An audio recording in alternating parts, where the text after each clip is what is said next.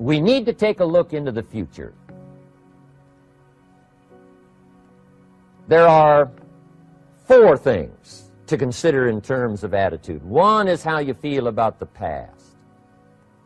Best advice I can give you on that is treat the past as a school. Let it teach you the mistakes you've made, the things that went wrong, the things that didn't work. Don't use the past as a burden to carry, and don't use the past as a club to beat yourself to death. Past losses, past failures, past mistakes. But let the past be a school. Tough school maybe. We've all been through some tough stuff. So if you feel good about the past, draw from it for experience and let it teach you. Then next is how you feel about the future. We've got to have the future well designed. The future is called the promise. And here's what we teach in our leadership series. The promise of the future can be an awesome force for your own future. The promise of the future, designing the future. There's 2 ways to face the future. One is with apprehension, and the other is with anticipation. I promise you, in my travels around the world, most people face the future with apprehension. And here's why. They don't have it well designed. They've sort of left that up to someone else to fix. But here's the best way to face the future, with anticipation. And you can face the future with anticipation if the future is clear, if the future is well designed. And I would like to have you consider some thoughts with me that help me to really change my future by giving it some thought and some consideration. And here it is. In setting goals, it's very simple. Number 1, decide what you want. You just take a little time. You sit down and say, what do I want? What kind of skills do I want? What kind of income do I want for the future? What would I like? Where would I like to go? Places I'd like to visit. Habits I'd like to acquire. Skills I'd like to have. You just take a little time to think about what you want. Economics, friendships, people you'd like to meet, places you'd like to go. You just take some time. And then I suggest, when you've thought about what you want for the future, make a list. Just jot it all down. It's really a very simple process. And then here's number 3. Keep all the old lists. I'm telling you, this served me so well, keeping my old list of goals. I look back now 10, 20 years ago at goals I set, lists I made, and I smile now because here's what I thought was so important, 20 years ago. Now some of those things aren't even on my list. I've got a new list. I've grown. I've changed. I've matured. But I give you that advice. Decide what you want. Number 2, write it down. Number 3, keep the old lists. And then here's number 4. When you get something that's on one of these lists, check it off. Part of the fun of having a list is checking it off. And then if you can add some drama to checking it off, see, that's what really helps. I set a goal to go to Spain many, many years ago. And when I finally made my first trip to Spain, I had that journal with me that had that list in it. And while I had my journal on my lap, waiting for the wheels to touch down in Madrid, I waited until the wheels touched the runway, and I checked it off. Just adding a little drama. So, part of the fun of having a list is checking it off. Now, here's what's important about the lists and designing your future. If the future gets clear, the price gets easier. Because you got to remember, for every promise, there's a price to pay. Everybody's got to pay the price. Everybody's got to do the deal. Everybody's got to do the disciplines.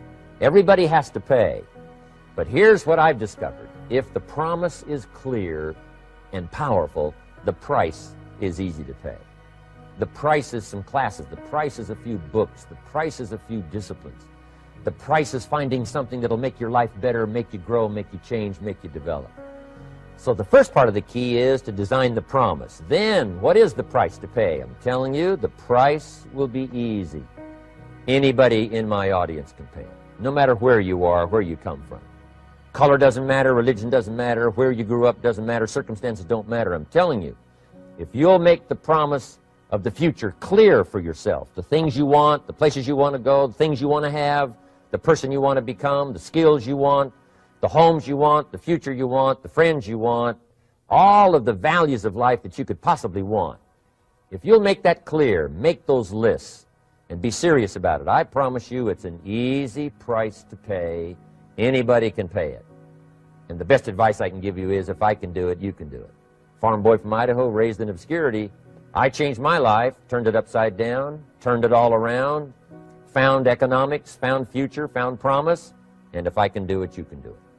So, start setting your goals and see if you can't get a better excitement going for the things you want to accomplish for the future. Now here's my third subject, and that's called financial independence. Oh, by the way, before I get to financial independence, let me cover one more point. One of the major reasons for setting goals is for what they make of you in achieving them. My teacher advised me when I first got started at age 25, he said, "Jim, why don't you set a goal to become a millionaire?" He said, "It's got a nice ring to it. You know, enough zeros to impress your accountant." And he said, "I'm here to help you. You're only 25 years old. You've been to 1 year of college. You've got a beautiful family, every reason to do it. Why don't you set a goal to become a millionaire?" And he said, "Here's why." And I thought, he doesn't need to teach me why. Wouldn't it be nice to have $1 million? He said, "No, then you'll miss it." He said, "Here's why. For what it will make of you to achieve it." I'm telling you, that statement changed my life. Set the kind of goals that will make something of you to achieve them. He said, "Now, once you become a millionaire, what's important is not the money." I thought, that's kind of strange teaching. He said, "Honest, it isn't important." He said, "You could just give the money away." Now, I did better than that. I lost it all. By the time I was 31, I was a millionaire. By the time I was 33, I was broke. And I'll tell you a little bit about that story later. But when I lost all my money, guess what? I found out Mr. Schoaf was right. What was valuable was not the money. What was valuable was what I became to earn the money. The skills I had, the knowledge I had about the marketplace, the values that I had going for me. They were more valuable than the money. And here's an important statement to remember. It's not what you get that makes you valuable. It's what you become. So part of the key here is to set the kind of goals that will make something of you. Don't set them too low so that you don't have to grow and you don't have to read and you don't have to try and you don't have to stretch. Don't set them too low. And then don't sell out. Don't go for something that's going to cost you your virtue or cost you your values or sell out your principles. There's a good middle road here to follow. Goals that will inspire, goals that will help you grow, change, develop, and become better than you are. Okay, now let's talk about financial independence. How to become rich by 40, 35 if you're extra bright, much sooner if you find an opportunity like I did. Let me show you how I did it. Financial independence.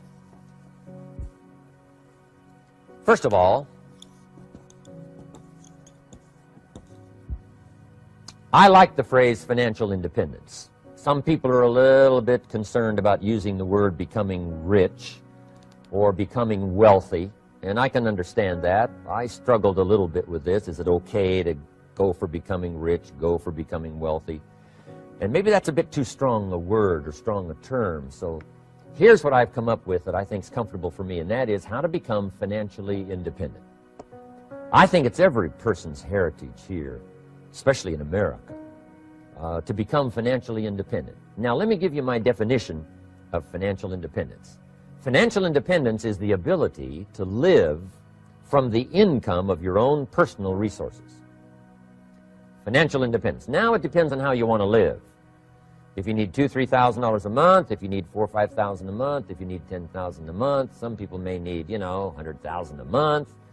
But whatever you would need to live, and you could earn that living from the income of your own personal resources, that's what I call financial freedom, financial independence. And let me show you how to acquire it. If you start at age 15, between ages 15 and 35 is 20 years. And in my personal opinion, based on my own studies and my own experience, 20 years, in my opinion, is enough time to become financially independent. If you're not, you don't live in the wrong country. Probably what's happened is you have the wrong plan. And it's easy to be a nice person with the wrong plan. I found that when I was 25 years old. I was broke at age 25, and I was a nice guy. You would have liked me.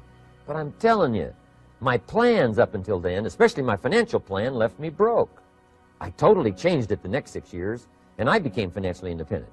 So I know what I'm talking about.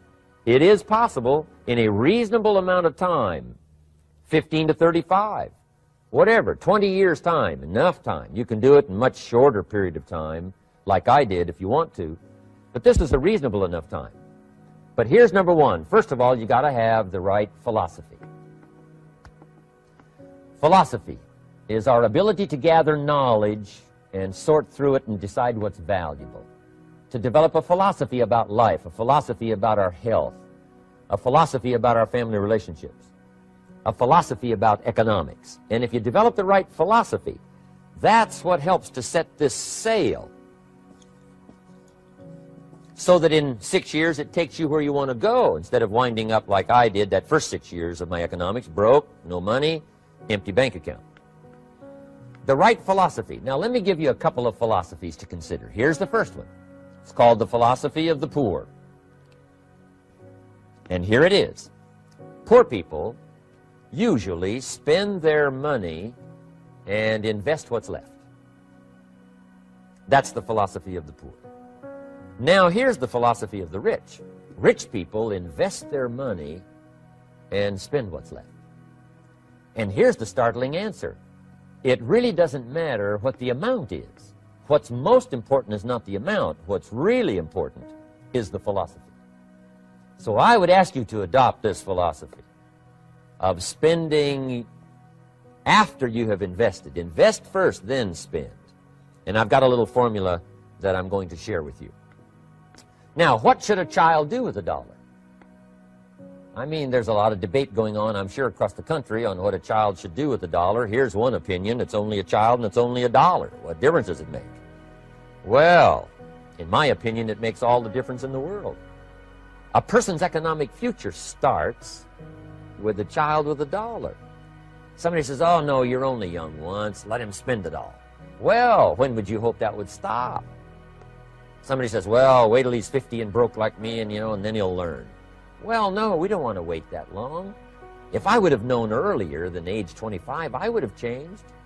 In high school, if they would have had classes called Wealth 1, Wealth 2, I'd have taken both classes. I would not have waited until age 25. So, the earlier the better. So, what should a child do with $1? Here's the simple premise to begin with. Don't spend it all. And if a child wants to spend the whole $1, you got to say, hey, don't spend it all. Don't spend it all. They'll say, why not? It's my $1. I earned it. You say, I know you earned it, but don't spend it all. They'll still say, why not? Say, let me show you why not. So you put them in your car, take them to the other side of town, and show them where people live that spend the whole $1. You just drive them around. Kids learn best by visual. Just drive around and say, would you like to live here? Kid says, no. Would you like to live like these people live? Kid says, no, no. Then you can't spend the whole $1. So, kids will get the message. So, take them to the other side of town, show them around, unless you already live there, and then just show them around. Anyway, don't spend the whole $1. Now, let me give you my best view of what to do with $1.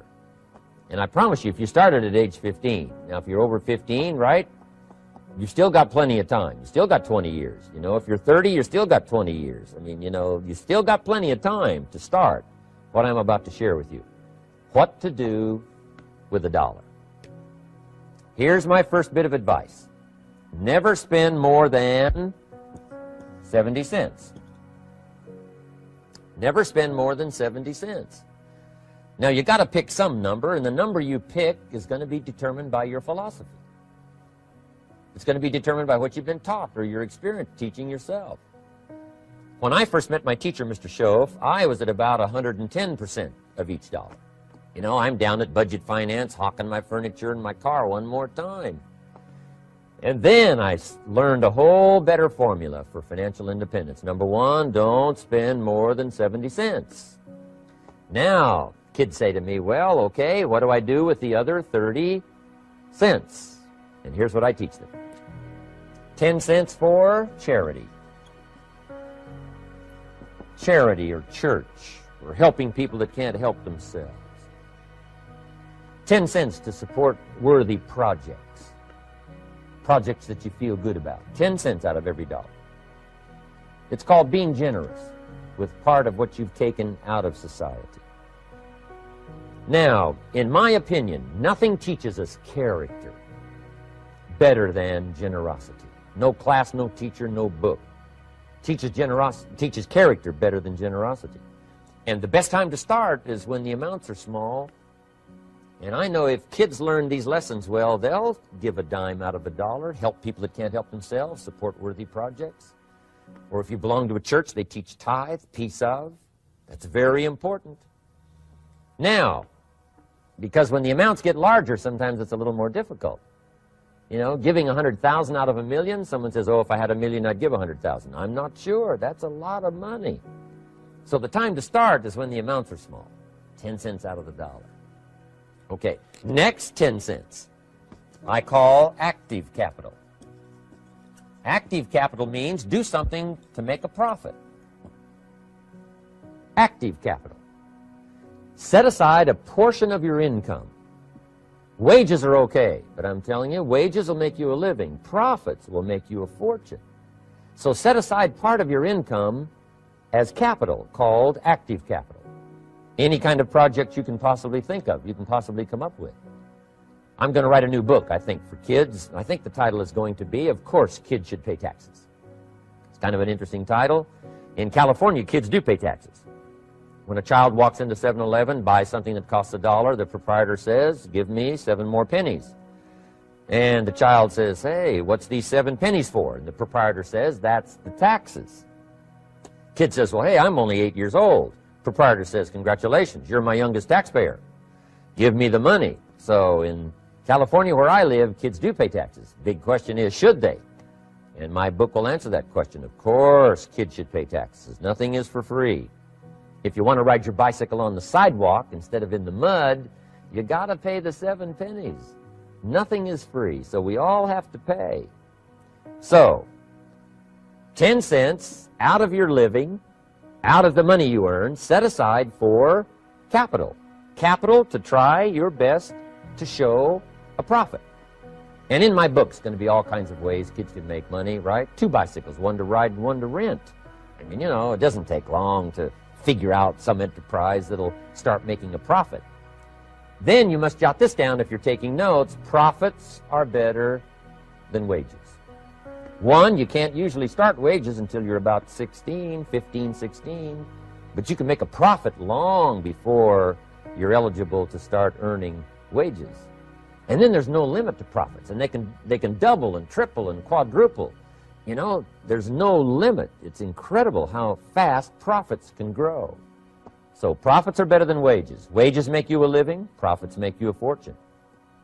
Now, the third 10 cents is vitally important. I call it passive capital. Capital you let somebody else use. A financial institution, stocks and bonds, mutual funds, whatever. Let someone else use it. You furnish the money.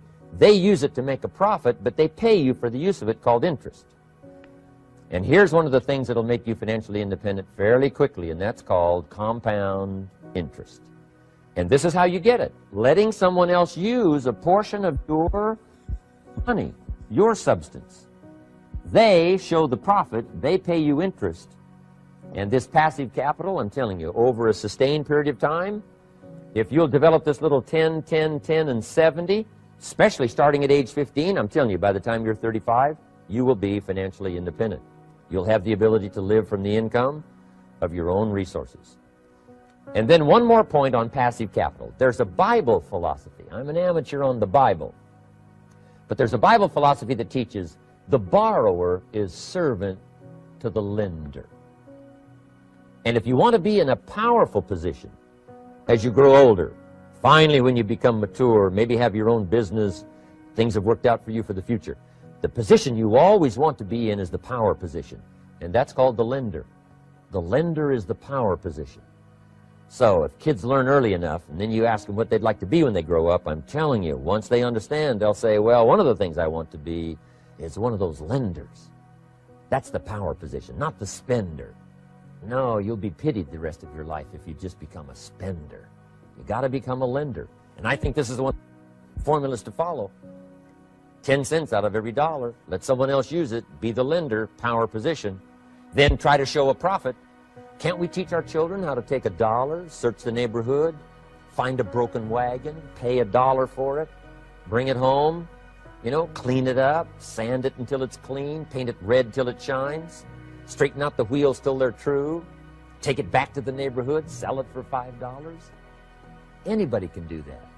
Now, does the child deserve $4 profit? And the answer is yes. Society now has a mended wagon. And that's what America's all about. Finding something, touching it, making it better, making a profit, taking part of your resources, helping people who can't help themselves. Let someone else use it to make a profit. Some projects require more capital than one person has. Exciting. And then let them pay you for the use of it.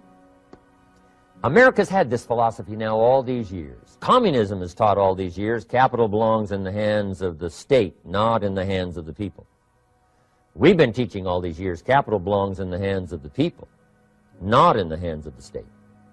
And we turned out to be right. Capital in the hands of the kids, capital in the hands of the people. Enterprises that make a profit, enterprises that grow. It's the hope of our future. So that little simple formula, I hope, will help you. Now, one more key on financial independence, and that is attitude.